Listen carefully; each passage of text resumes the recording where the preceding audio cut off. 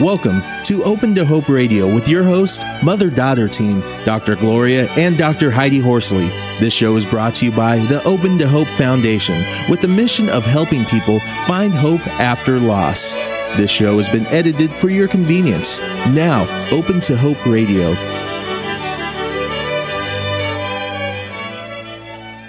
Guest is Matt Kuntz, and our topic is Finding Hope After Suicide. Matt is the Executive Director of the National Association of Mental Illness in Montana. He has a compelling life story as to why he is involved with NAMI. He's a former attorney whose stepbrother died by suicide following a tour of duty in Iraq. Welcome to the show, Matt. Thank you, Heidi. Hi, Matt. It's great to have you on the show. Thank you. So now, aren't you a graduate of West Point or something yourself? Yes, I was. Uh-huh. Now, tell us a little bit about your stepbrother. Chris was a really sweet kid. He was about 7 years younger than me, and we grew up in the same house after our parents got married, and Chris joined the Montana National Guard a bit after 9/11, and then was deployed to Iraq, where he was a machine gunner on top of a Humvee. And, wow. He was really brave. He served his country. Yeah, that sounds pretty incredible, doing that. Yeah. Yeah, it was during some of the worst times of the war. He was hit by an IED. I mean, there was lots of action, but he toughed it all out and then came home and began to struggle. Uh-huh. Mm-hmm. And you saw that, but I assume the family didn't know what to do. And it was 2007, and there was really nothing out there. We didn't know it was 2006 when the buildup was coming, and we just didn't know. Now, was he having nightmares and all that? Yeah. The thing is about PTSD is it's a progressive illness or post-traumatic stress injuries, and it compounded over the course of about a year. Mm-hmm. Just got worse and worse. So people thought, oh, he'll get better and better, and it went the other way, huh? Yeah, and I just didn't really understand the biological components. I didn't understand any of it. We tried to get him into treatment, but he was self-isolating, and our family didn't know what to do. Well, probably part of it is that they don't want to talk about it. Yeah, it's that, but it's deep. I mean, the self-isolating parts of post-traumatic stress injuries it's probably the cruelest part, because they move away from the people that they need most to get out of the hole. So right when you need people, you're moving away. And what's interesting, Matt, is I just read a statistic from the RAND Corporation saying that 18.5% of military show signs of PTSD. Yeah, and there's also, they said that one-third of the veterans they've checked into the VA since 2001 have shown signs of PTSD. So it's a major problem, and it ended up killing Chris. Yeah. Now, are you still the executive director of NAMI? Yep. Okay. So, did you ever think you'd be doing this? No, I was just in my law firm, just an associate attorney, plugging away on corporate issues, and we lost him, and now he shot himself, right? Yes. Yeah, and we were looking at some of the statistics. A lot of the suicides now, even with women, are with firearms. Yeah, I was surprised at that when it said firearms are now the leading method of suicide among both men and women. I knew it was with men, but I thought women took pills more than used firearms. It might be the leading successful. Oh, okay. Yeah. Yeah, that's how Eric Hipple that we worked with, that's how his 15-year-old son died. He shot himself. Mm-hmm. So really a tough deal. Well, it's time for us to go to break now, and when we come back from break, we want to talk with Matt Kuntz a little bit about his journey and what's happened with him. I noticed some of the things he's done was, I think, doing something with President Obama. So we want to talk about that, and we want to talk about NAMI and the services that's offering right now and the differences he's made in the military. And I have a feeling that some of these new studies that are going on are part of the help of NAMI, pushing them in that direction. I did corporate law. So he was there in corporate law, and that was your life, right? Yeah, it was. But it's amazing how anger and sadness and the push will push you towards advocacy. Yeah, could you talk a little bit about the stigma of suicide? Or did you find it for yourself, or how were people? It's just hard. I think everybody looks at it from different ways, but it's a real challenge. It's not quite like any other form of death that I've experienced. But I think it's also getting better. How about the military? Is there a different take on it when they've been in the military, or did you find anything like that? I think with particularly combat PTSD suicides, people were at the time were really struggling to try to put them into context and to figure out how someone would fight for their life every day for 18 months and then come back and choose to give it up a year later. It was really hard for people to put into context, and they didn't understand that there really was a post-traumatic stress injury that killed them. Mm-hmm. Yeah, and now tell us what's going on. I know you've been involved in trying to get the military to do something about it, right? And they are moving in that direction. Yeah, we've actually had a lot of success. We started advocating in Montana, and Montana eventually developed the best program in the country for how to care for returning service men. And now this is only 3 years, right? Yeah.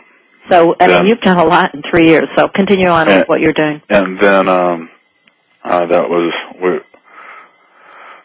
recognized by President Obama at the time as this being a program that maybe we need to take nationwide, and we actually were just had the program put into the Defense Authorization Bill, and when that bill signed into law in the next couple weeks, it'll require every service member to have a face-to-face mental health screening before they go to war, after they come home, and then every 6 months for 2 years.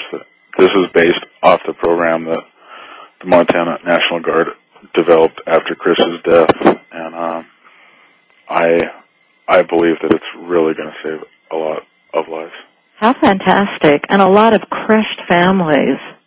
Yeah, it can be so hard, and while we don't, I don't realistically think it will save everybody.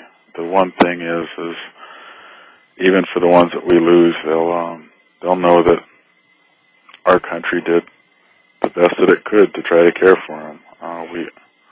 We reached out for them time and time again to see if they needed help. And it's so wonderful, Matt. I'm just thinking of my father-in-law who's dead now. He died 5 years ago, but in Korea and in World War II, and he came back with all sorts of flashbacks and problems, and he self-medicated by drinking.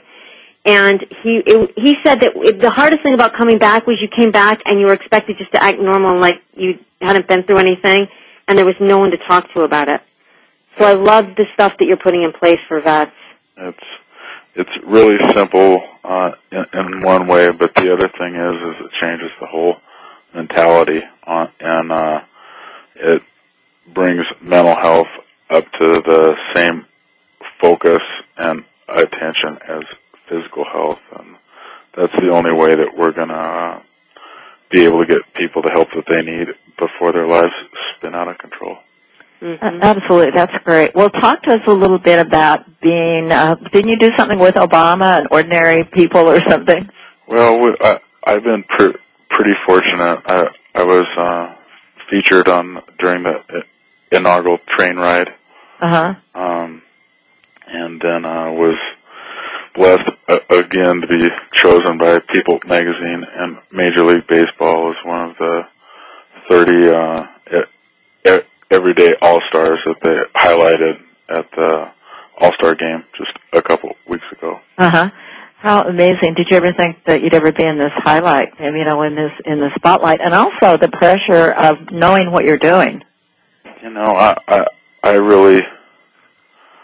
really didn't ever think that I would be here. It's an interesting combination of high stakes pressure and also just low budget, grinding it out every day from a grassroots level. And as for the pressure, I just do the best that I can. I think that's it. The interesting thing to me is, Matt, that you will embrace all these things. You will embrace the All-Star thing, People magazine, doing something with Obama, and you can do it because there's no ego in it. It's for a greater cause. It really is an amazing thing, isn't it? Yeah, and that's it. It's all nice to have this and that, but it's only worth it if we can help people get the help that they need. Other than that, I'd probably just rather stay in Montana and let somebody else get the attention. Yeah, well, tell folks how they can get in touch with you and with NAMI, and tell them a little bit about NAMI, because it's not just for returning vets. It's a National Alliance on Mental Illness, and it's www.nami.org, and if you're in Montana, it's www.namimt.org. And what we do is we support, educate, and advocate for people with severe mental illnesses and their families. We've got a lot of great programs.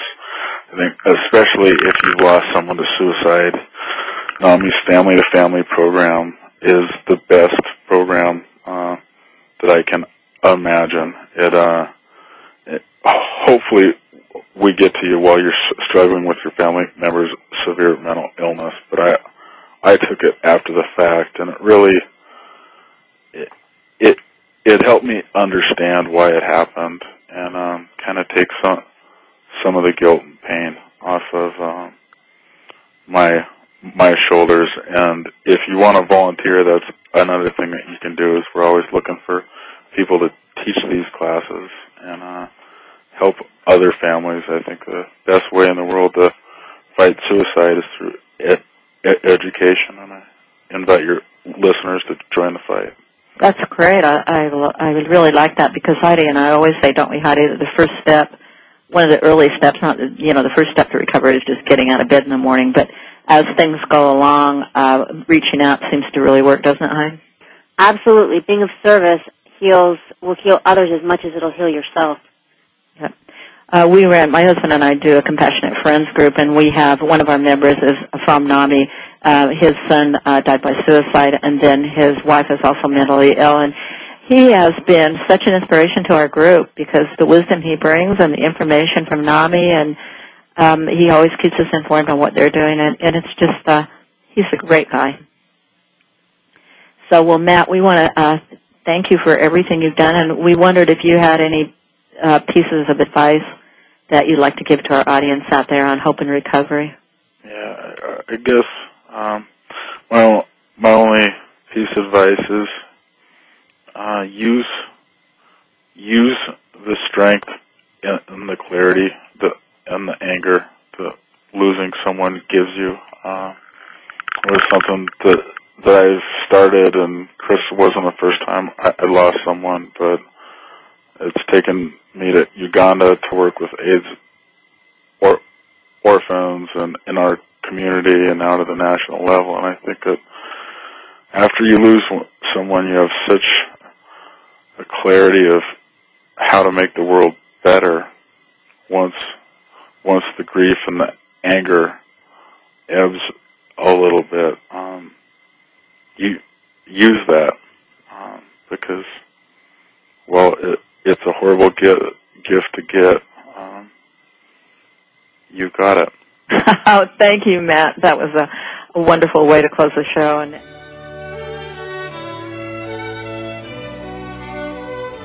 you have been listening to Open to Hope Radio. You can sign up for our newsletter, Facebook, and Twitter on our homepage at opentohope.com.